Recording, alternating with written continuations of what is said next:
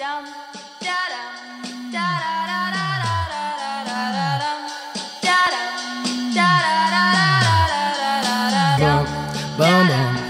gonna feel real good, alright? Most dope. Everybody please put a thumb in the air. Hey. 1, 2, 3, 4. Some crazy ass kids gonna knock up on your door, so let 'em in, let 'em in, let 'em in. 1, 2, 3, 4. Some crazy ass kids gonna knock up on your door, so let 'em in, let 'em in, let 'em in. I feel like $1,000,000, but my money don't really feel like I do. And from the ground I built my own damn buzz. People was amazed I was still. Hey everybody, how you doing? Well, that's good. Welcome to Broad Street Hockey Radio. That's right, BSH Radio. My name is Bill Matz. I'm your director of funny games for the evening. What a time to be alive. I got a lot of it out yesterday. If you listen to the post-game, the press conference post-game, got a lot of my frustrations out, but man, it's like that meme or whatever, like, our expectations were low, but holy fuck. That was yesterday's press conference, basically. Bill, I love the fact that you did a post-game for the press conference. It's incredible. Like, it's like, to me, it's like the equivalent of, like, pre-gaming the press conference. Like, you're, like, out in the parking lot downing beers before Dave Scott and Chuck Fletcher talk. It's the most important thing that's happened in a month. You're not wrong. What the fuck, you know? I talk about every meaningless game. The season ended a week before Christmas. But yep, here we are, and now the whole gang is together, and we are going to talk about what went down yesterday. Things are ablaze in Flyers land, so let's get right to it. Let's lead it off with Stephalicious D, Steph Driver. So I joined Bill on his most recent post game, and there was something that I said that I feel like really, really needs to be repeated and also drilled into brains. There is absolutely nothing that Chuck Fletcher and Dave Scott could have said yesterday that would have made the team better this season. There is nothing that they could have said, and there's nothing that they could have done that makes anybody feel better today. What they're talking about is, all right, well, we've got to be better moving forward. And they kind of laid out a plan, but there is nothing that they could have said that made anyone feel better. So I think that we all just need to take a breath and realize, okay, they didn't say what I wanted them to say, and then rationally understand they were never going to do that anyway. While I agree in principle, there was nothing they could have said that would have made the team, like, what we're mad about is the team is bad. Yes. There's nothing they could have done yesterday. Like, and now we have Cale Makar and Connor McDavid. Like, that couldn't happen. That would be cool. Yeah, like, that's impossible. So there's nothing that they could have done to fix that. However, they could have acknowledged that the team and organization as a whole is failing and needs a new direction, and what they did was double down on the current direction. Okay, but hold on. They could not have. Sure. Because... Sure they could have. No, listen. Why? No, they couldn't have. Because of trades. You want them to trade away everyone? Then they need leverage. They need to not be... No, don't cut me off. They need to not be out there saying, this guy sucks, this guy sucks, this guy sucks, everyone we have sucks, and we need to get rid of them. Because if they're trying to get rid of them, they need to be able to say, hey, no, he's good. You want him. Who said anything about saying anybody sucks? There are no secrets. This team is out of the playoffs. They are not making any sort of run, and you don't need to say a guy sucks to just be like, yeah, what we tried failed, and, like, they've lost 13 in a row. They said that! They've lost 13 in a row after losing 10 in a row. You need to recognize the franchise's direction is wrong, and they didn't. They said we're not gonna. They said we're not gonna rebuild. We're not gonna bottom out. Well, that means you're gonna double down. They didn't say that. That's exactly what they said. No. You're saying what they didn't say. No, what I think they actually said was they're going to aggressively retool, and what they actually said was this offseason again. They've grown everything that they can control. Everything that they can control. they're controlling. They're throwing money at building the analytics department, at creating new positions for people. Everything that they can control outside of the on-ice product. There's going to But be they a can lot of... actually theoretically control that. Yeah, I mean, they're Which they meant to. theoretically can There's control. going to be a I'm lot of talking about Dave synergy. Scott at this There's going to point. be Chuck a lot of Fletcher is- synergy. There's going to be all sorts of corporate jargon. We heard all that. It's definitely... Comcast definitely runs this team. We heard that. But no, they didn't recognize that the franchise needs a new direction. They said, we're going to do this offseason again. We're going to try to trade for Ryan Ellis a second time, is what they basically said. They didn't say that. They didn't say that. Aggressively retool is what they did this offseason. All right, I mean, they didn't not say that, but they didn't Yeah, I say feel like that. we you are going to can't- talk about this. yeah. Let's You actually can't we put intro? words in their Let's mouth get- because they didn't say let's that. get into this during the actual They said the discussion, not the exact intros. From the New York Times, Charlie O'Connor. Is this going to be the new bit? Are you going to say the New York Times every time, Bill? The failing New York Times, I didn't- actually. New York Times. I didn't last time, and I had to make up for it. Okay, so my intro is basically that, honestly, like, I'm just kind of glad that as someone who covers the team, I can now talk about things that aren't the games that they keep losing. Like, the fact that we covered a press conference and there was stuff to talk about that wasn't just like, oh, the Flyers lost again and they played like crap again for the, 13th time in 4 weeks. That was refreshing. So I'm just happy that there's other stuff to talk about. Yeah, it doesn't make the team any better, but as someone who's like just producing content, last few days were kind of nice. Now, Charlie, I have heard a rumor that you stole questions from a one Kelly Hinkle. Would you like to address this? What? I do not steal questions. That's not what I do. You asked a question that I wanted to ask. Oh, really? I was like I was going to talk about this in my intro, but I was so primed to ask a question, Charlie. I was fucking ready. I was ready to ask a question. Okay. And Kelly then- Hinkle was, to be clear to our listeners, Kelly Hinkle was in the room. I was going to call you Kelly Linkle, which also Either should be way. your name considering the fact that you are the Link Master on BSH, but... We do call her Kelly Lincoln. So, Oh, man. How's it taking this long to get to that? Okay. I was smelly stinkle when I was a kid, so Linkle Yeah, but was you're better. too cool to be smelly stinkle. Kelly Linkle is like a cool reference to what you do on Hinkles, BSH. Linkles. Hinkles, So Linkles. I was, anyway, I was going to ask a question about what Dave Scott should be saying to the fans, and fucking Carchidi got that one out from under me. Ooh. And then Charles J. O'Connor asked the question that I wanted to ask about the training staff and the injuries and re-injuries, and I was like, fuck, I blew it. Oh, well. So what I'm hearing is Charlie stole from the real journalist. in the Yeah. room. That's what I'm Yeah. hearing. It may. I mean, people at the failing New York Times are not actually real journalists. They're fake news. I know. That's true. Fake news. It just needed to be said. It's refreshing. They made me wake up real early for this show, guys. I'm going to be a little bit punchy. And I let it off with Steph instead of Kelly, so I was like, who the fuck haven't I introduced yet? To fly by herself, Kelly Linkle. Yeah, so as someone who does not cover the team and is no way a professional at this type of stuff, I got to go to my first press conference yesterday because Maddie couldn't go. And it was a very interesting and enlightening and enjoyable experience. It was like a peek behind the curtain for someone like me who doesn't do this on a daily basis. So I appreciate Steph getting me in. And my sister used to work for Comcast Spectacor when she got out of college, my little sister, who will always be a child to me. And sometimes I would see her working at Flyers games. And it was always like, oh, look at her, she's working. And seeing Charlie, like, being a professional and, like, doing his job really well, I was like, oh, look at Charlie, he's working. Oh, my God. So that's what I took from the press conference. That's It incredible. was very good that I was there. Obviously, it was very important for me to be in the room and observe Charlie working. I'm glad someone saw it, and it's not just like fake. It's real. I can confirm. You never now know. You that never Charlie is a beat know. reporter. You never know what's fake news and what isn't with the New York Times. So at least we have some confirmation that Charlie O'Connor is doing his job. So we're gonna complain about some things that were said yesterday. So I want to start by asking, was there anything said during yesterday's press conference that you were like, all right, cool. All right, I like what they just said. I think that is a good idea for this organization.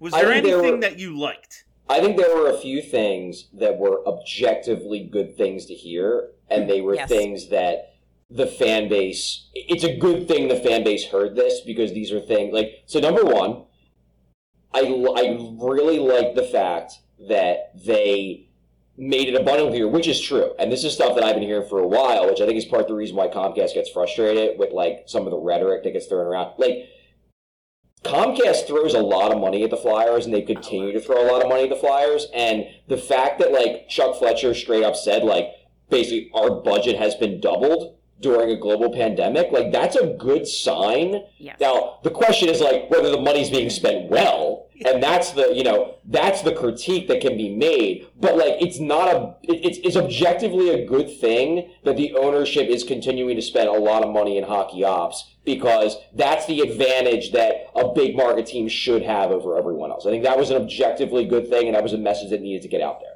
And our complaints about Comcast aren't like, oh, well, the money's being spent wrong. No, that's the problem with the people that they hire. Everyone's complaint about Comcast is, oh, they don't give a fuck. Where, like, common sense says they're a business, and businesses exist exclusively to make money. That's why a business is. So a team that wins the Stanley Cup will make more money than a team that does not. Like, you get to keep all that playoff money. That's yours. So I like that. I thought that the stuff about Danny Briere was good. I mean, and the thing is, like, I don't know if Danny Briere is going to be a good executive, but what I do know is that other teams want him. Other teams think he's going to be a good executive, and the fact that the Flyers have kept him, despite the fact that other teams want him, and they are moving him up in the process, like, that is a good thing, because it tells me that they're still capable of keeping their own talent in terms of front office. Like, that was a good thing. I thought that was good. Also, I feel like if you're trying to do something to placate fans that are pissed off, I feel like bringing a beloved alumni, like a recent alumni, like not a guy from the 70s, like bringing a more recent member of the team that people really liked into the front office, like from a PR perspective, people are going to like that. So that might help them in that a little bit. One of the things, though, like, back to what Charlie said, because that was kind of my main takeaway too. I thought it was good that they finally had Dave Scott explicitly say, hey guys, actually we're spending a lot of money trying to make this team better, is good, because people have invented a story about them not doing that. The problem is, and this is where I get frustrated interacting with other Flyers fans, is that it's become so clear that people have just married themselves to the story that they made up in their head, that I saw people online yesterday pissed off that Dave Scott said that Chuck Fletcher has a blank check. Like, that made them mad. It seems... Which is like, I don't know what you want then. Like, what do you want from the owner? Because literally the owner's only function... I mean, that's the only basically function of an owner, but like, to who? It's just going to be another faceless corporation. This one has deep pockets and is willing to use them. That's good. Like, we could have Terry Pagula. That's a one guy. He fucking sucks. He's ruining a franchise. We could have Eugene Melnyk. That's one guy. He's super involved in the hockey. He won't spend a fucking dime to make his team better. We have a pocketbook filled with $100 bills that never stop coming. What the fuck else could you possibly want from the owner of your sports team?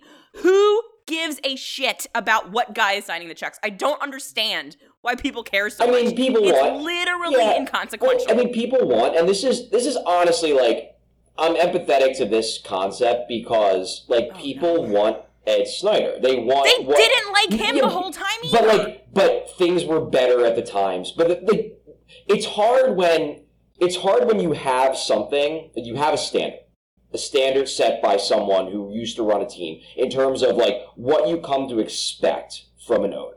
Yeah. And then you don't have that anymore, and then everything is compared to that owner. And that's the struggle that Comcast is going through right now. It's the struggle the Flyers fans are going through right now. And it's all amplified by the fact that the team sucks. So then everyone is like, well, the team didn't suck when we had Ed. So, like, now that everything that they aren't doing that isn't like Ed. Like, that's the reason. And it's not really the reason, but at the same time, like, you think back to, like, hey, when the team lost a bunch of games 20 years ago, Ed would come out there and just, like, scream and yell. And we missed that because that was when the team was fun. And, like, no, did it actually do anything? I don't know, but it was cathartic. No. And people want that catharsis. A lot of times what it would do, like, after they lost to Boston 4-0 in 2011, Ed Snyder comes out and he's pissed off, and we all agree, like, this is unacceptable, this can't happen. But then what happened? We gave Briz a 9-year contract, like, because of his directive. So, like, people look through it, like, it's the nostalgia. It's the you remember the good times. I was gonna say it's the actual rewriting of history that people are doing in their mind. There were bad years under Snyder. You hated Ed Snyder at periods of time.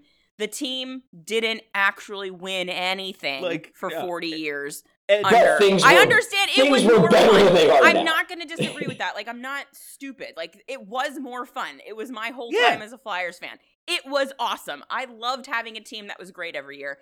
But I feel like that's not the top of what I want to achieve for this team. Like, I don't want them to just be in the playoffs every year and maybe getting to the conference final. Like, I want them to win a cup. And they never did under Ed Snyder. And if we're being real with ourselves, they did. Let's say Ed's... I mean, yes. But in your lifetime, they haven't. In mine and many other people's lifetimes that are older than me.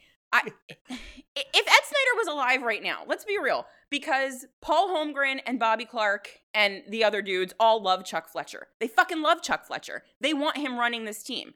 So if Ed Snyder's listening to those guys the same way Dave Scott is, what's the likelihood that Ed Snyder doesn't also like Chuck Fletcher and want him to run the team? Well, I don't know about that. The reason why I don't think that's the case... I mean, I'm just making it up because he's dead, so... Yeah, well, fair. But like, the reason why I don't think that's the case is that there were a lot of people that Ed Snyder really liked as people, like actual alumni who were on the team, who, when he got pissed off the team was doing bad, he just fired on a whim.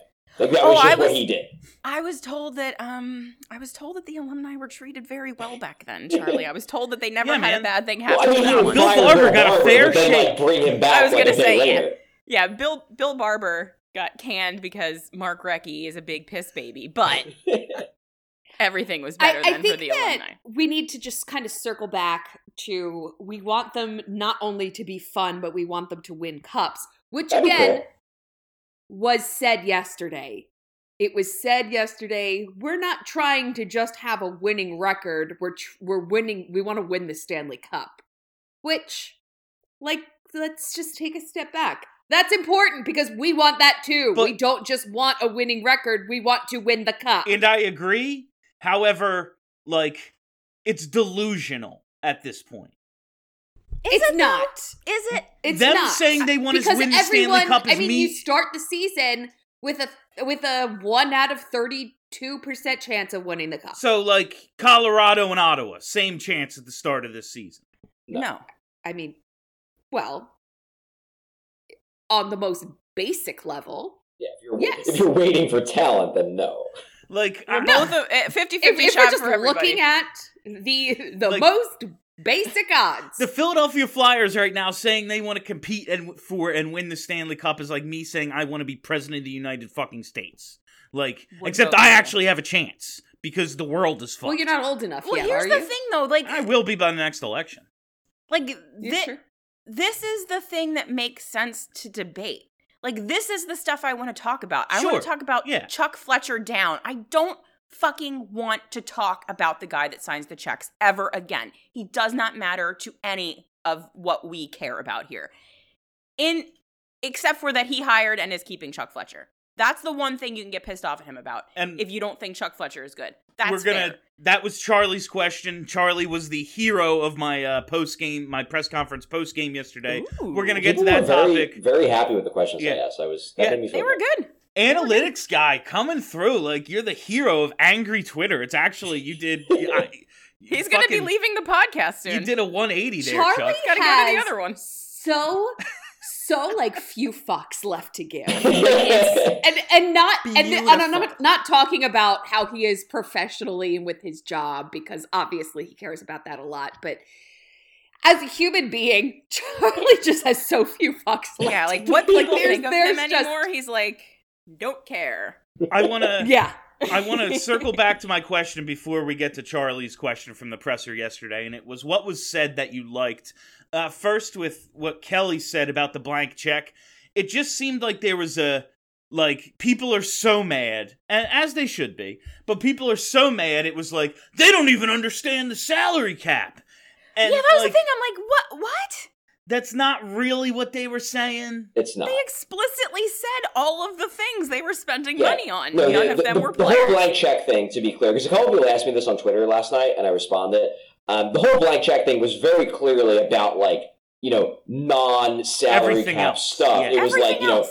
which is a good thing. As I said, that's one of the ways that, for example, the Toronto Maple Leafs have an advantage over everyone, because they have all the money. So they hire all the people, because that's the way. You can't, no one can spend over the salary cap ceiling. But the rich teams can spend on literally everything else, and that's how they outspend, not even the Arizona Coyotes, because they don't even spend at the salary cap. But, that's how you outspend, the Calgary Flames. Because, pretty much, 2/3 of the teams spend to the cap, but not all of those teams can also spend all of the money on other shit, and the Flyers another can. 100 on analytics. And the Flyers can, and the Flyers do. And that was what the blank check statement was. It had nothing to do with salary cap shit, because, unfortunately for the Flyers, can't do that anymore. It'd be great if they could, because they'd probably be a better team, They'd as be we saw so under Ed good. Snyder. Yeah. No, and if you want things to be like they were under Ed Snyder, there's all the stories of, if you're the general manager, if you're the captain of the team, whatever, you go to Ed, you tell Ed what you need, and he goes, okay, let me get that for you. So that's very much in line with so there were some good things.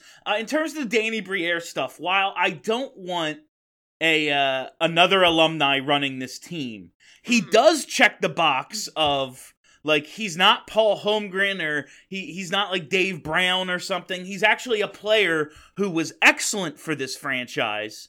Recently. Yeah, and recently, I said, if we're gonna do this, if we're gonna turn it over to another former Flyer, which, not at the top of my list, but if you're gonna do it, please do what Colorado did and be like, here you go, Joe Sakic. Yeah, right?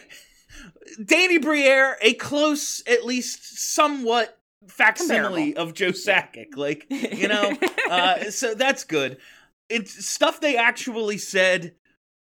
They didn't, at least they, not so much explicitly, but the closest they came to saying we are gonna fucking sell was, playoff teams will be looking to buy players on expiring contracts, and non-playoff teams will be looking to sell players on expiring contracts. At least that was an acknowledgement that, they explicitly said, Giroux, this is up to him because he's got the no move. They explicitly said, yeah, I know I gave up a lot for Risto, so, name those players. But he understands that also, Brassard, Braun, Jones, Yandel, LOL, can and should be moved for literally something, because that's what happens at this time of year to a team like you. So it was the most reality-based thing they said to me was, at least we fucking see this is what we need to do this year. What they do beyond this year's trade deadline, debatable. But at least this year they acknowledged that. Yes, Steph, you were raising your hand politely. I was. I'm a polite lady. To answer the question, I'm not sure whether there's, again, anything that they could have said yesterday that I would have liked. I think that it's interesting that they said everything is on the table, which of course, in my head, immediately goes to trade Giroux, which they did address a couple of times. I listened to your post game, and it feels like a lot of people think that they're going to re-sign Ristolainen. I did not get that impression.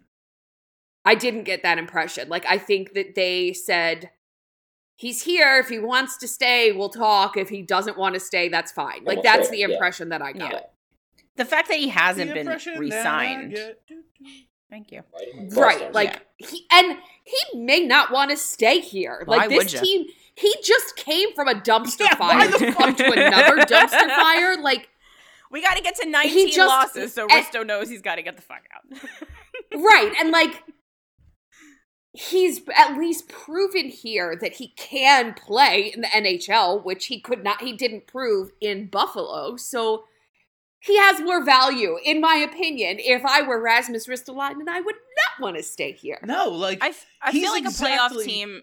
Yeah, a playoff team is the idea of a big, bruising, right-handed Yes. defenseman for a team that thinks they're going to win the Stanley Cup this year. Like that's going to be Chuck's going to be able to get something for Ristolainen if They're he wants gonna to get- move him. Oh, of course. they're gonna maybe not the first round pick, but like No, but they're I gonna think get they'll a get a second. substantial. Yeah, Yeah, I think like they'll get a second. what did they get? Although, what did they get for Braden Coburn? They got a first for him, right? They did. No, I mean there is a scenario where like if the bidding goes high enough, they could get a first for Ristolainen. But like Yeah. I'm not willing to say that's gonna happen. No, I don't think the asking price. Like Yeah. I don't Like, think that's if- the going if a rate. bidding That's not war the sticker happens- price. And it could. They Yeah. could theoretically get a first for Risto. I think that the thing with Risto that, and this is like maybe kind of a repudiation of the Flyers, but the thing with Risto is that it is 100% true that there were quite a few other teams that really wanted Risto in the offseason and were willing to offer a first-round pick in the offseason.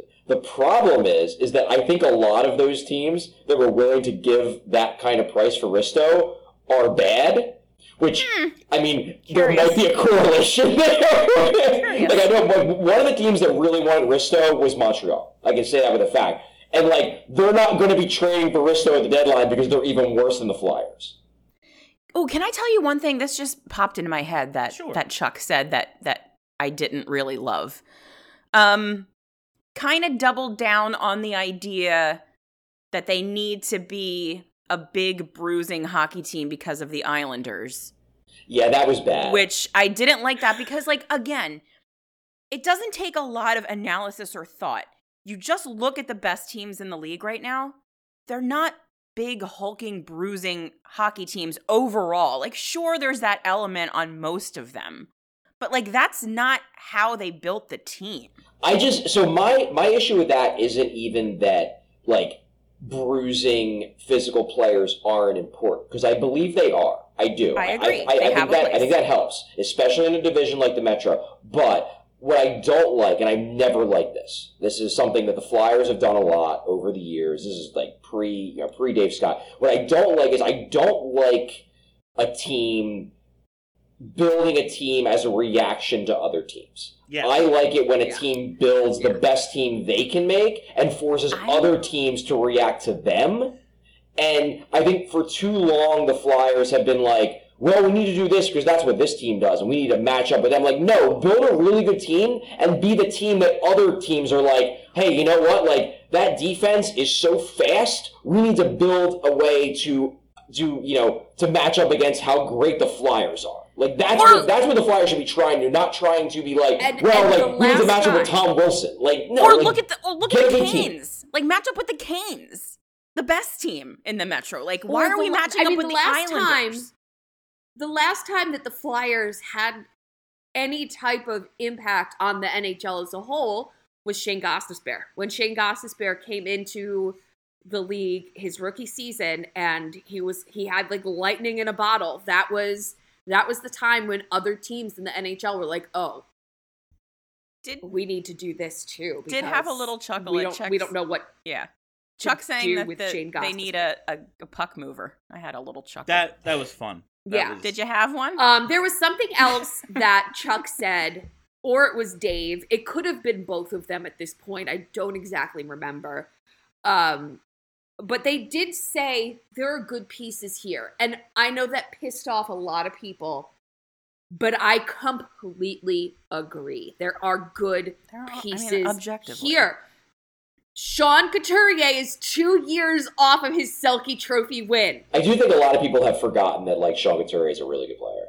And like I get Sean it, Couturier because is he one played of hurt the all best- of this year, and then he's been out, and he's very good chance he's going to miss the rest of the season. But there is an element in this fan base of like, what have you done for me lately? And like, oh, Sean Couturier is hurt, so that means the contract is bad. Like, we're back to 3C, really. Sean Couturier. Yeah, you can make a case that like, okay, the Couturier contract maybe doesn't line up with the realities of where the Flyers are at as a team, and that's fair. But if you're like as I've said this on the show before, there are a lot of people that 5 years ago thought Sean Couturier sucked, and now they're coming back out of the woodwork to be like, "See, I told you he sucked." And it's like, no, he's really good. And when he can play again, which will happen, he will again be really, really good because he's a really good hockey player. That's there was a lot of people yesterday who were like, yeah, you know what? If Ellis, he might be untradeable because no one knows what the fuck's the matter with him.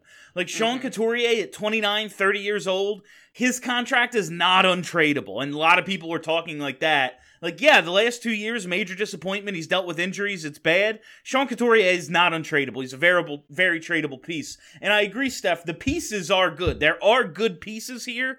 I think what people were mad about, though, yesterday is when they said the core is good. Oh, God, here we go. Because there is no core. The core is bad. That's why the team is bad. The way that people obsess with that word and the definition that people have kind of like added to, like, in my mind, and maybe I'm crazy, saying the core of the hockey team does not mean the best players on the hockey team. Like, at all. Even a little bit. Your core pieces. It could if you had a really, really good hockey team. The core could be the good players, but we don't have a really good hockey team. So the core players are not... I feel like people heard that and they, in their mind, were like, well, then that means Kevin Hayes is going to be our best center. If that's the core, then Kevin Hayes has to be the best and you can't go above that. Like, that's not what he was saying. He explicitly said, we have a core, the core is good, and we need to get more top-end talent to supplement the core. So we have a core that's, it's all right. It's not bad, but it's good. If we get players better than them, that's good. So I think all of a sudden they're better too. I think this is Do a good... other fan... Sorry, go ahead. No, it's only Do other us. fan bases use the word core like the Flyers do? Because I've never heard... Nah, it's a thing. Like, but it's so much. I mean, it's a lot. But People are it's obsessed with definitely it. a thing. I feel like it's a thing that gets used when... And a moving target. When there isn't full agreement on what the core actually is. Like, I don't think anyone in Edmonton really talks about the core because everyone knows the core is McDavid and Draisaitl. Like, why bother talking about it? We all fucking know that they're the core. Whereas if you're a team that, like, it's kind of nebulous, you talk about it a lot because you're trying to figure out what actually is your core. And that's, I think... when you've lost 13 in a row and you're in last place in a division that features, like, the Devils, don't tell me the core is good. Like, don't tell me the core is good. That's a lie. Here's the thing. It's not. No. That's why you're bad. Okay. So some people have decided that the core is whatever was intact from 10 years on to today, which means Claude Giroux. Claude Giroux is an excellent hockey player, not the reason why this team is losing. Sure. If Claude Giroux is the core, the middle, the bit at the center, and you haven't built out anything around the core, that's why the team is bad. Well, If you are simply acknowledging that the core, meaning the little nugget that exists that you have to build around, is Kevin Hayes and Ryan Ellis and Sean Couturier, because either they're very good, like Sean Couturier, or because you are like just factually not getting out of those contracts, so they're going to be there. That's the core. They're just saying these are the guys that we're going to have to build around, either because we want to keep them or we're stuck with them. Whatever the case may be, that's just what it is. So now you build around the core. Like, I don't understand what's negative about saying these are the players we're going to build around. It doesn't mean they're the best. What's negative about it, and it's an understandable reason for it to be negative, what's negative about it is that people look at it and it's like, this is your core, it's just not good enough to be the core. It should be better, without question, but I think that they acknowledged that they need to get players better than the ones that they have. Yeah, let's take a break, and then I actually want to use this as a segue into something I really want to talk about this whole core thing about getting better players, but let's take a break first. All right, we're going to be back on the other side. Charlie set it up. Way to go, Chuck. You're the new host. Oh, yeah. Yeah, we'll be back. Just stick through this break, and we're going to continue talking about that shit show press conference yesterday. All right, fam, we are back, and we are talking about the core of the Philadelphia Flyers. It was laid out to us by upper management yesterday that the core of the team is Sean Couturier, Kevin Hayes, and Ryan Ellis, and they did not name Carter Hart. And I think that's where a lot of the consternation about this subject. I mean, that's bullshit. Like that's a social media creation because they're not trading Carter Hart. No, That was like Dave Scott forgot to say Carter Hart. I wouldn't say that they, we're not trading Carter Hart. It's just, when you look at, we're talking about the core, Kelly laid it out perfectly before the break. The core is what you build around. Well, they need to build around number 79, and those other three guys can come or go as they please, because they don't fit the timeline of when we're actually going to be good again. Like, Carter Hart is the key to everything. He is the only core piece as far as I'm concerned at this point. Farabee definitely does. Okay, yeah, go ahead. Farabee I just want to ask Bill. Bill, fundamentally, because I feel like we're going back and forth. I just want to know, fundamentally for Bill, do you believe that there's a 0% chance that Chuck Fletcher could aggressively retool this team into something good? Do you believe that there is a 0% chance that he is going to accomplish what they're setting out to do? 0%. Okay. I just wanted to know. Well, that's where Bill's at, which is fair. Fair enough. So this is what I want to talk about. What's he ever done? This is the Ryan Ellis. I mean, it's not his fault. Ryan Ellis got hurt. Like, he did ship out 2 bum players. True, he might be bad. No one knows. He's not. He could suck. No, so this is the thing I wanted to talk about, because this was probably my biggest issue with the presser. Like, a lot of people are going to have issues with, like, I think more visceral things. My biggest issue was that we talked to Fletcher, and I thought this was actually a very revealing statement from Fletcher. It's been thrown around, it's been danced around for a while, but Fletcher flat out saying that we need more high-end talent, that was refreshing. That was refreshing because it's something everyone kind of knows. Vigneault talked about it a little bit, maybe like 2 or 3 weeks before he was fired, where it was basically like, hey, like, you know, we know we're a team that has to win with depth because we might not have the top-end guys other teams have. But, like, this is the first time that the GM was straight up saying, like, hey, we need stars. We need guys that can actually move the needle and scare other teams. This is something we've been talking about for a long time. And, like, that was cool to hear that. But then you say, we're not going to bottom out. And the thing is like, I understand where they're coming from in that if you have guys like Couturier and guys like Ellis and guys like Hayes and they're all healthy, it's going to be hard to fully bottom out, especially if you're going to keep guys like Hart and Farabee, which they should because they're young enough to be on the right timeline. But the thing is this, if you acknowledge that you need more high-end talent, but you don't have a plan to get that high-end talent, then what are we actually doing here? Because there's 3 ways you get high-end talent, really. There's 3 ways. There is, number 1, you draft in the top 5 of the draft a couple years in a row, and you get guys that have a good chance of being high-end talent. Number 2, you get really lucky, and you draft somebody later in the draft who becomes someone who is a star. You get a Nikita Kucherov. You get a Braden Point. Hell, you get a Claude Giroux. That's number 2. Number 3 is you convince someone in free agency or via trade who is a star, who is an established star, to come to Philadelphia. So, like, what are we actually doing here? Are we just, is this whole plan just to hope that number 2 or number 3 happens? Because if we're not willing to do number 1, and that's what Fletcher and Scott said, that like, hey, we're not going to bottom out, we think we can contend next year. If that's the case, where are you getting the guys who you say that the team needs to be really good? Because if you don't have a plan to get them, then you're just spinning your wheels. And that was the big concern I had coming out of that press conference, is that they correctly identified a major issue, but, like, how are you going to address it? And I don't know if they have a plan to address it beyond, we're just going to keep making draft picks and hopefully we get another Claude Giroux at pick number 17.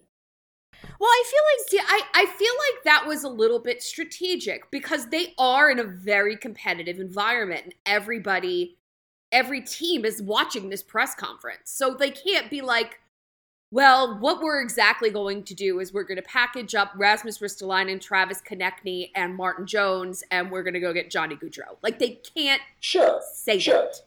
And they can't, I mean, of course they can't be like, yeah, the plan is that we're going to trade up into the top 10. But the thing is that, like, no one trades top 10 picks. How would they accomplish that? Like, the only way you get top 10 picks is if you're bad.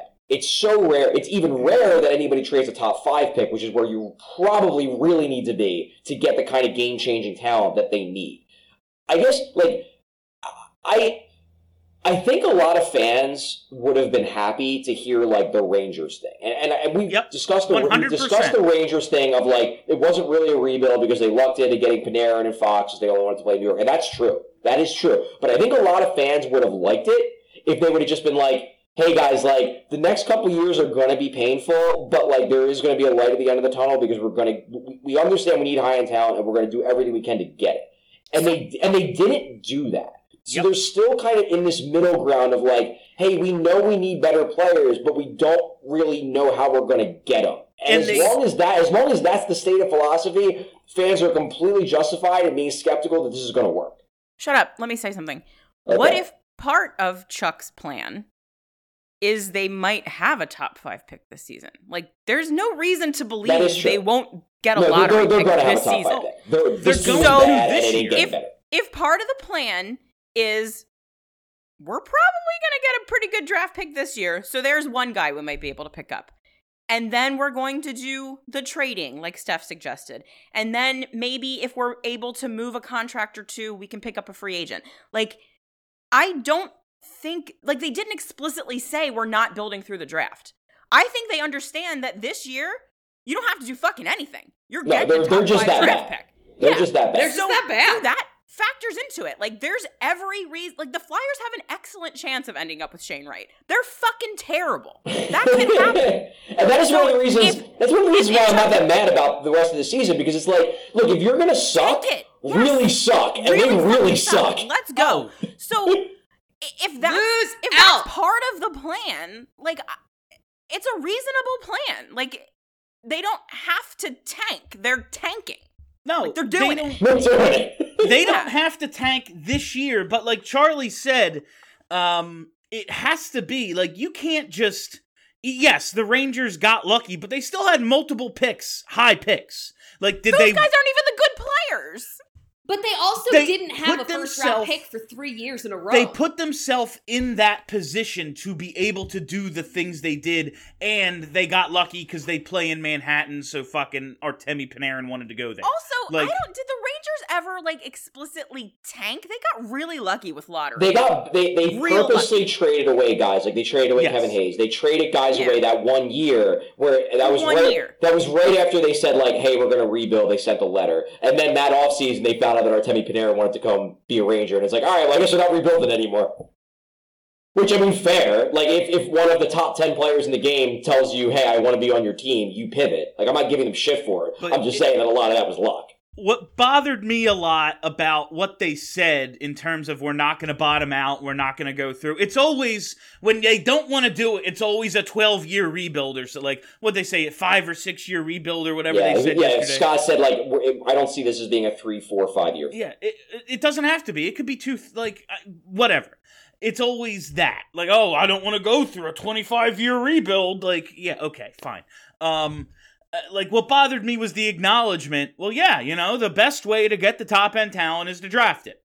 We won't be doing that. Like, they didn't say that, though. They didn't say that. You're adding on to what they said. The best way to do it is to be at the top of the draft. Right. We will not be bottoming out. Well, they are this year. But they are this year. They don't 1 year. Bottom out. So they're going to add one guy. They're going to add a Claude Giroux replacement, maybe. Like, we have seen, specifically in this organization, 1 year at the top of the draft, you might get Nolan Patrick or JVR who do not move the needle at all. You need multiple lottery. You need lottery tickets. I you need agree as with that. many of these guys as you can get. I saw someone refer to Shane Wright as Nolan Patrick online the It's other day, and happening that made a me lot. laugh. It's happening a lot. I just can't.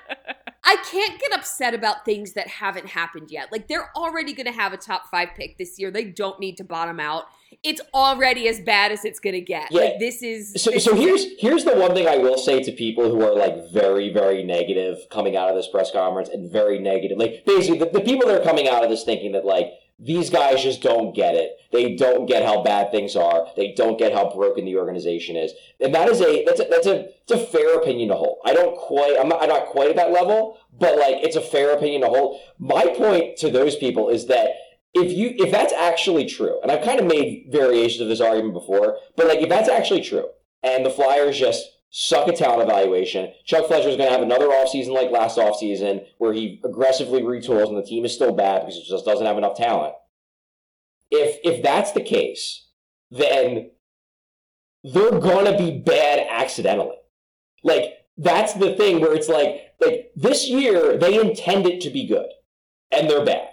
And if things are just so bad internally, they're going to keep being bad for quite a few years, and they're going to get those picks accidentally. So you might end up with what you want anyway, just not intentionally.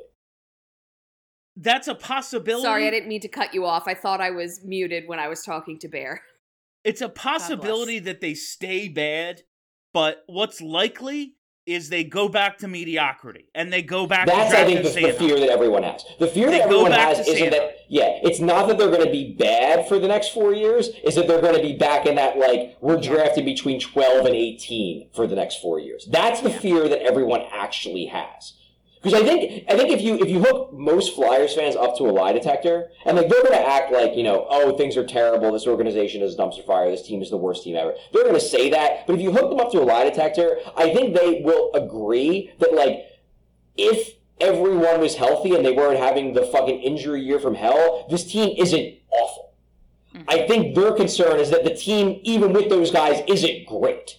And it doesn't have a path to become great. And that's the fear, is that, like, okay, we're gonna run this back. We're gonna, you know, trade Travis Konechny for another young forward. We're gonna, you know, flip-flop Sanheim for somebody. We're gonna maybe move Atkinson, and we're gonna get new pieces. But, like, it's just shuffling deck chairs on the Titanic because, like, you're not actually bringing in more talent. You're just bringing in different talent that allows them to be mediocre in a different way.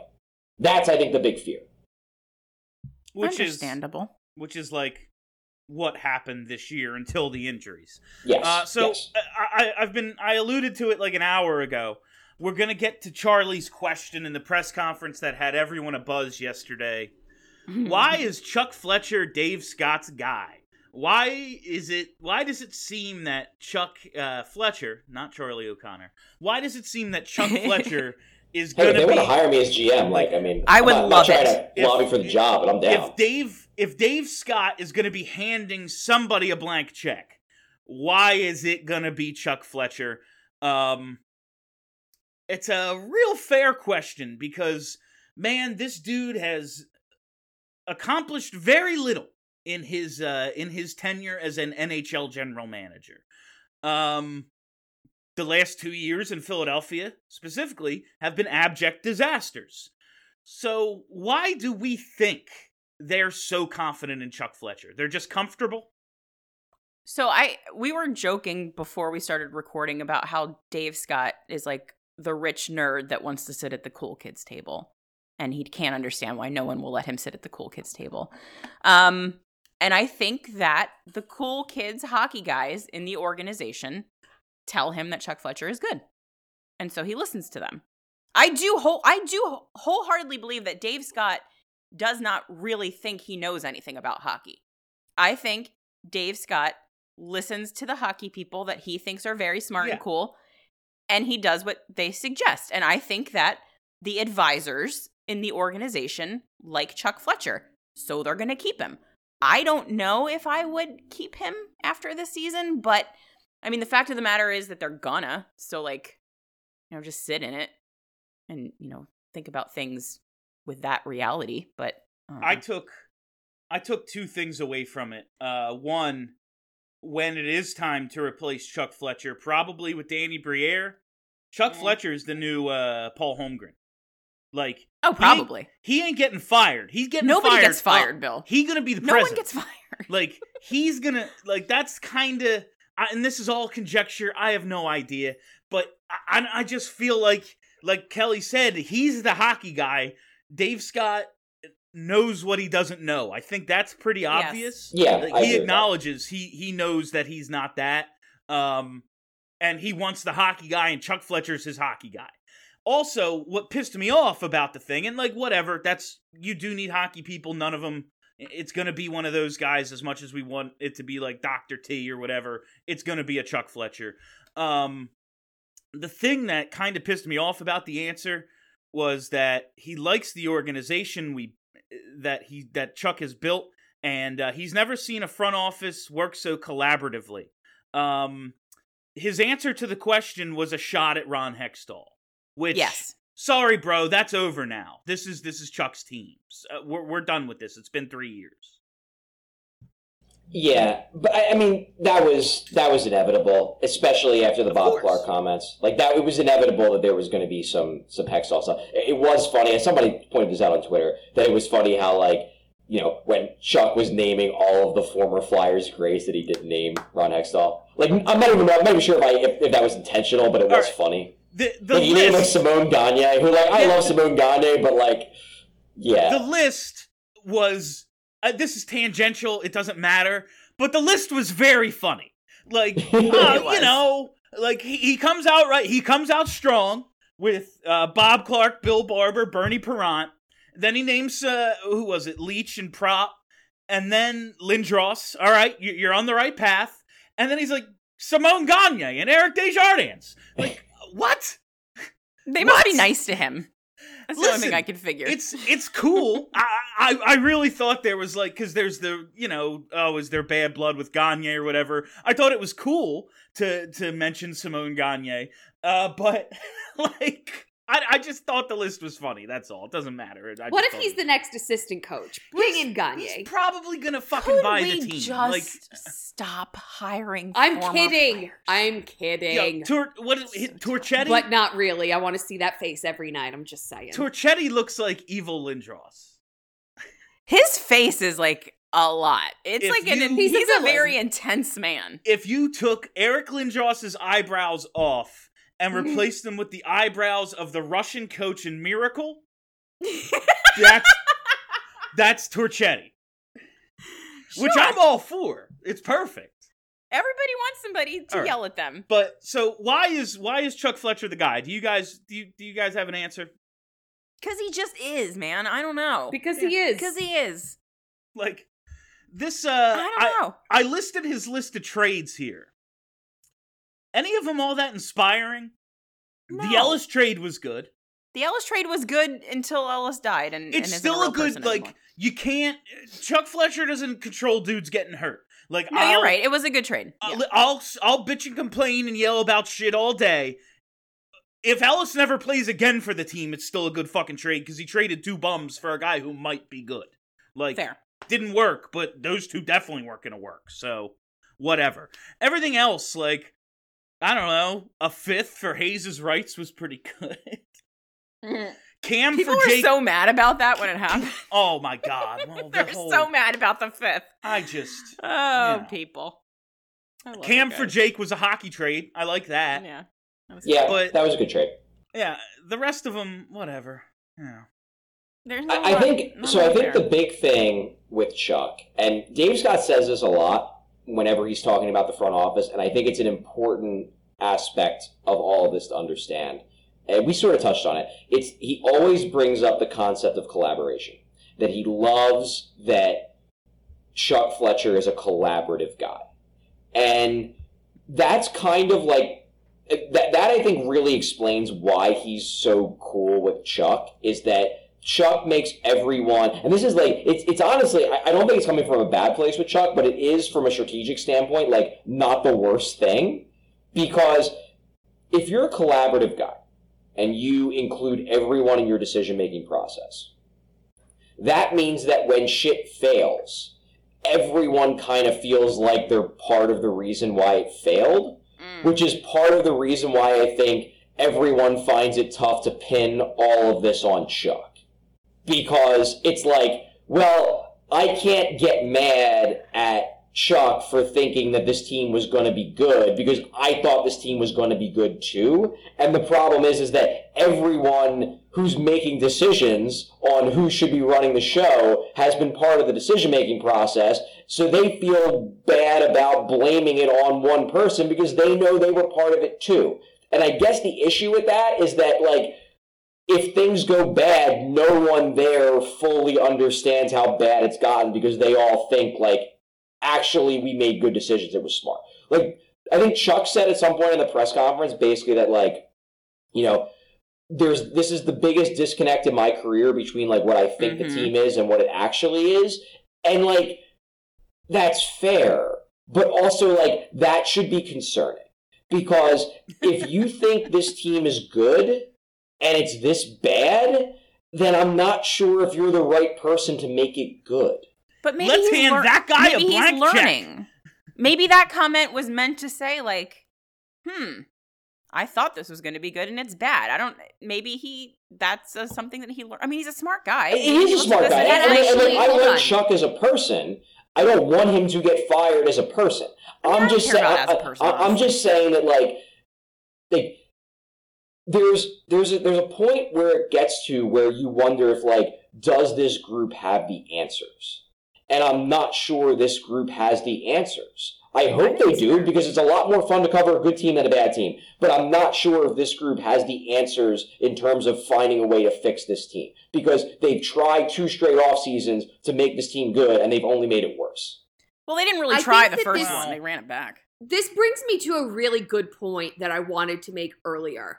I need people to get a little bit of a grasp around what the term excuse actually means and what reality actually is. So saying that they're dealing with COVID protocols and saying that they're dealing with injuries that have taken away hundreds of man hours per game in the season, like, that's not an excuse. That is, in fact, the reality. And that is something that was said yesterday. Like, yes, every team is dealing with players in the COVID protocol, but when you look at the Flyers, it is significantly more than the average team. When you look at injuries, yes, every team is dealing with injuries, but when you look at the Flyers, the key players that they have out and the amount of injuries and games that they have, man hours, I'm just going to keep going back to that they have lost due to injuries is above average in the league. Like, this is something that they're dealing with. It's not an excuse. It is something that they're dealing with. So I think and this is the response you get, which is a completely fair response, is that, as I said, I think most fans, if you hook them up to a lie detector, would acknowledge that, like, a healthy Flyers team isn't this bad. They're not. But the point is that even if they were healthy, they wouldn't be cup contenders. So this is something, another thing that I kind of liked hearing from these two guys. So the injuries are a thing, sure. But what they did do is kind of put a big, giant spotlight on the fact that the depth and the prospects are not as good as we thought they were or hoped that they were going to be. Like, that's just a fact. The reason why other teams can weather this better than the Flyers is because they have better depth and better guys that they can call up from the AHL that can make an impact in the NHL. A lot of the picks that Hextall made were misses. They just were. That's how it is. No one thought that was going to happen, but it did. And I think I asked this last week, like, is this an organizational development problem? And the fact that Chuck kind of said, yeah, we are making improvements to the development staff because so many of our picks aren't hitting. Like, they kind of acknowledge that they might not have been doing it well before, which I think is it. I just feel like seeing someone acknowledge the things that are bad, that we know are bad, and just knowing that they know it's bad, I feel like is a good thing. I don't know. Like, if he thought that everything was great with player development, like, that would be a problem. He knows it's not. I appreciated while he did name, the three vets, Hayes, Couturier, and Ellis as part of the core, TK, Sanheim, and Provorov were not on that list. I appreciate I'm ready that. for a Provorov trade, if I'm being honest with you. I don't think it's One of the out two. Sell high. One of the two. Sell high, baby. Yeah. One of the No, two I don't- defensemen. I don't think that people have clued in on precisely how bad we think that he is, and if he is that bad, it's going to be a real problem. So sell while people aren't sure. I mean, in Seth my Jones opinion. just got $9.5 million, so like anything's possible, People love a defenseman. Yeah. So here's my thing on was Provorov drafted right high. now. I don't think that he's a top pairing defenseman. I just don't. But he is still a good and solid defenseman. I would not be upset if he was traded. I would not be upset if he stayed. He's a good defenseman. I've been beating this drum for the last year and a half. Is that Provorov is a number 2? He's A a number 3. 2. He's a number. Oh, yeah. And I think someone can reasonably say they think he's a 3. I think he's a 2. And he's a 2 that has been sold as a 1 and has been played as a 1.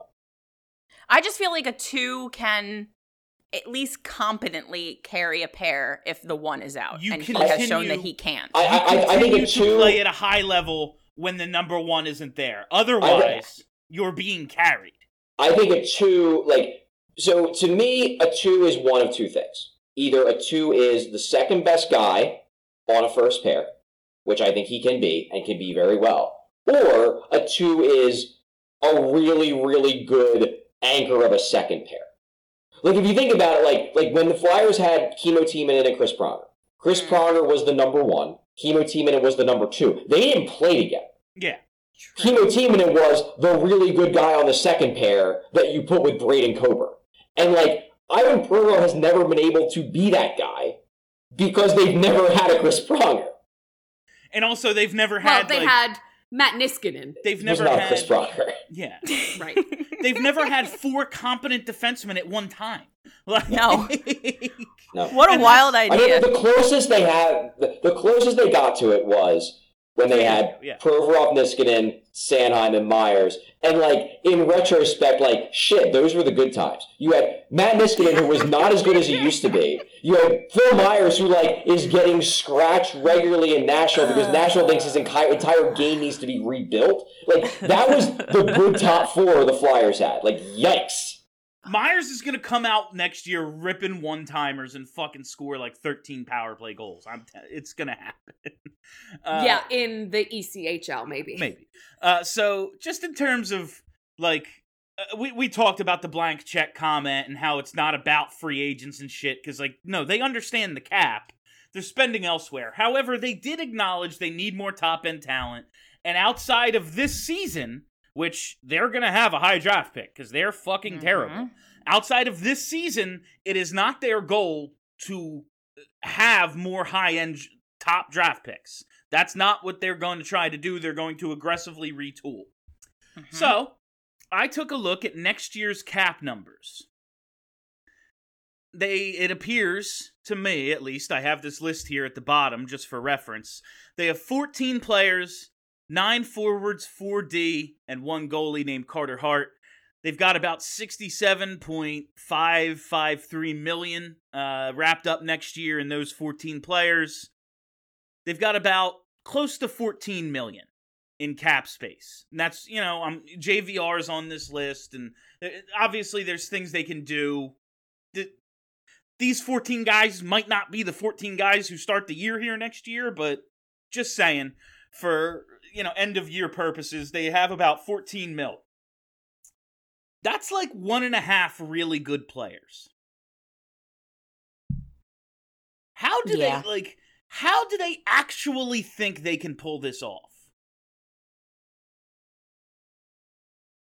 It's a really good question. The silence, I think, is... Yeah, I'm the trying- silence is the answer. Yeah. I don't know. Yeah, they might be able to pull off some really fucking impressive trades, but go look at Chuck Fletcher's list of trades he's made.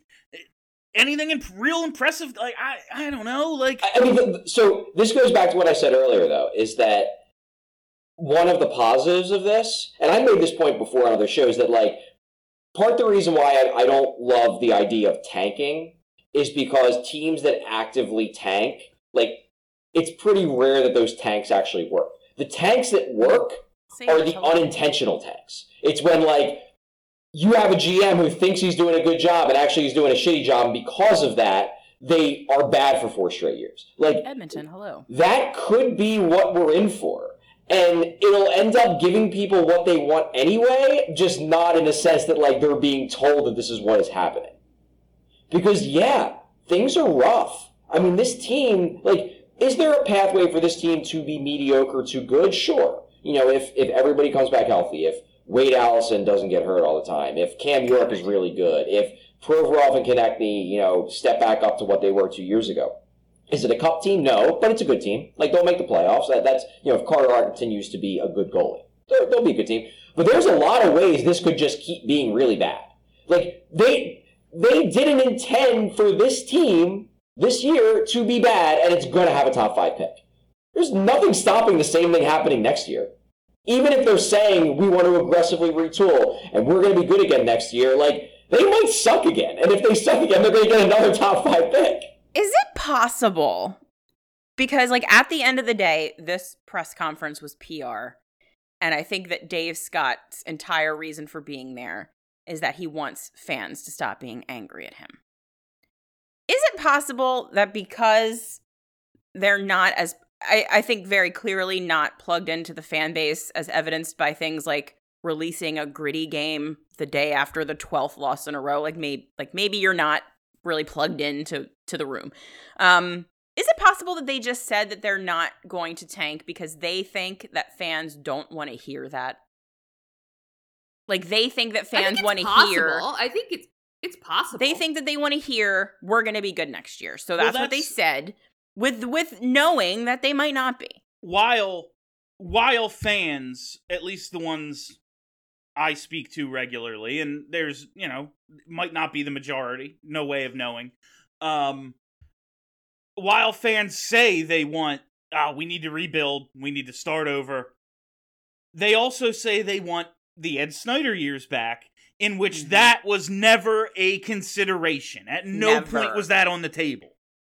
So I can see how they think. I can see how they would think that, Kelly. Like, yeah, I could see how if they want the Ed Snyder years back, there's absolutely no way that they want us to rebuild, because that's not something that was in his fucking mindset. I'm just trying to find a way that I can force myself to 100% believe that this is going to be fine. And maybe it won't be. And also, I do kind of feel like we do ask ourselves a lot if Twitter and the fans that we interact with are at all representational of the majority of Flyers fans. And I think at this point, given what the building looks like, we can kind of assume that at least for the most part, this is what fans are thinking. Yeah, and there's a piece of me last night that was wondering, like, was this press conference, and I don't have an answer, to be clear, like, was this press conference a way to get information out there, or was it a way to placate the fans? And I don't know. I think it's probably a little bit of both. Yeah, I think so. Or, I thought, Steph, what you were going to say. But also, like, do other organizations be like, hey, we hear you're complaining, this is what we have to say? The Rangers did that with that letter. I believe that's what that's true. They did. They did. You're right. I'm just trying to think, like, I know the Rangers also held a press conference to say that the article that Blue Shirt Banter had written was not true when it was. And that's one of my most hilarious examples of the organization pointing to something that fans have reacted to.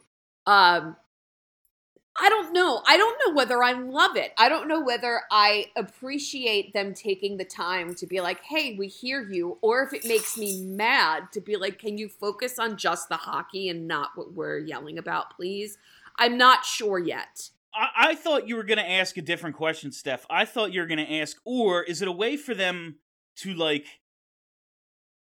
get more of the feedback? Like, maybe they're hearing so many different things. If they just come out and say a bunch of shit, then they will actually get the temperature of the fan base. You know, like, what? That's a really great point. I wonder if it's something like that. Because my first, when it was all done, I'm in the middle of talking to people in the post game yesterday, and I came up with the idea of, people are so mad after this. What if the whole thing was an act, a put on to convince Claude Giroux to waive his no move because clearly this team has no fucking direction? Like, that was kind of my guess. So anything's possible. Yeah. Yeah, I agree with you. I'm frustrated with how the season has gone, and I'm looking for just the most entertaining and amusing outcomes. And I gotta say, having to work for like 12, 15 hours every day this week is not entertaining for me, but losing 20 games, that would be entertaining for me because then we're getting close to the record in this season. That's entertaining. Like, no, do I want that for me? Do I want that for the fans? No, but at this point, it's not going to get better. So, like, let's have fun with how bad it is. Losses are wins now. Every game they lose is a win. So, fuck it. Let's get to 20, baby. I need 20. 13, who cares about 13? 20. Other stuff real quick. The Winter of Gerald.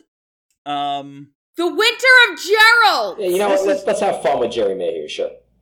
Yeah. Did you hear how excited Dave Scott and Chuck Fletcher were yesterday when they just mentioned his name? They were like, oh my God, yeah, that guy. How good is this as a feel-good story for this season? Like, I'm glad a guy like him is getting a chance. I hope, maybe he can prove he belongs here and becomes that guy. Like, he can be that fourth liner on any team. Everyone's got one. You have Jerry Mayhew, whoever it may be. Good for him. Winter of Gerald, he's been their best player the last two nights, an indictment of a team on a 13-game winning streak. Or losing streak, excuse me. I think that we also need streak. to... Yeah. I just want to talk about Scott Lawton because he's been so good. Well, he's going to be the 1C real soon. I think that he might be, and I think that he's probably the next captain because... Well, when they trade Claude Giroux, he very well might be the 1C. He might, and I don't necessarily think that would be bad. I have had a very complicated relationship with Scott Lawton over his time here, but I'm leaning fully in. This guy is one of the few, and I've said this for years, and he just keeps proving it. He is one of the few that shows up and busts his ass every single night. I think he's one of the best flyers on the team right now. One of my fears when they do sell is it's going to be a team of Scott Lawton tryhards, and they're going to win like 5 in a row. Like, that's one of my real fears at this point. Well, if you have Scott Lawton as captain, he'll be like, listen, guys, I'm the one that's trying hard. Please, we're trying to lose here. What is the matter with Nate Thompson? All right, yeah, let's... Everything. All right, it's 10:30. We'll wrap. Also, Isaac Ratcliffe is up. I mean, everything is the answer. Isaac Ratcliffe is up. I'm excited about Isaac Ratcliffe potentially getting a chance in the NHL, despite him being... Our large big boy son. Despite him being awful in the AHL and completely unproductive, maybe he'll be better in the NHL. Someone needs just someone who is close enough to the ice where he can hear you. I know, you need to yell, remember you're a big boy, because I did that at a Lehigh Valley Phantoms game. He looked me in the eye and he was like, I got you. And then he went and checked some people. So, Isaac Ratcliffe, remember you're a big boy. Anyone got anything else? All right. That is all the time we have for you on BSH Radio this week. Thank you all for listening. Thank you for hanging out. If you haven't already, you got to hit that subscribe button. Search Broad Street Hockey wherever there are podcasts, and boom, content. It's great. Maybe leave us a 5-star review, say some nice words. It's great for our egos and our mental health. That's it. My name is Bill Matz, for Charlie, for Kelly, for Steph. Have a great week, everybody. Are you ready to talk about sports? Yeah!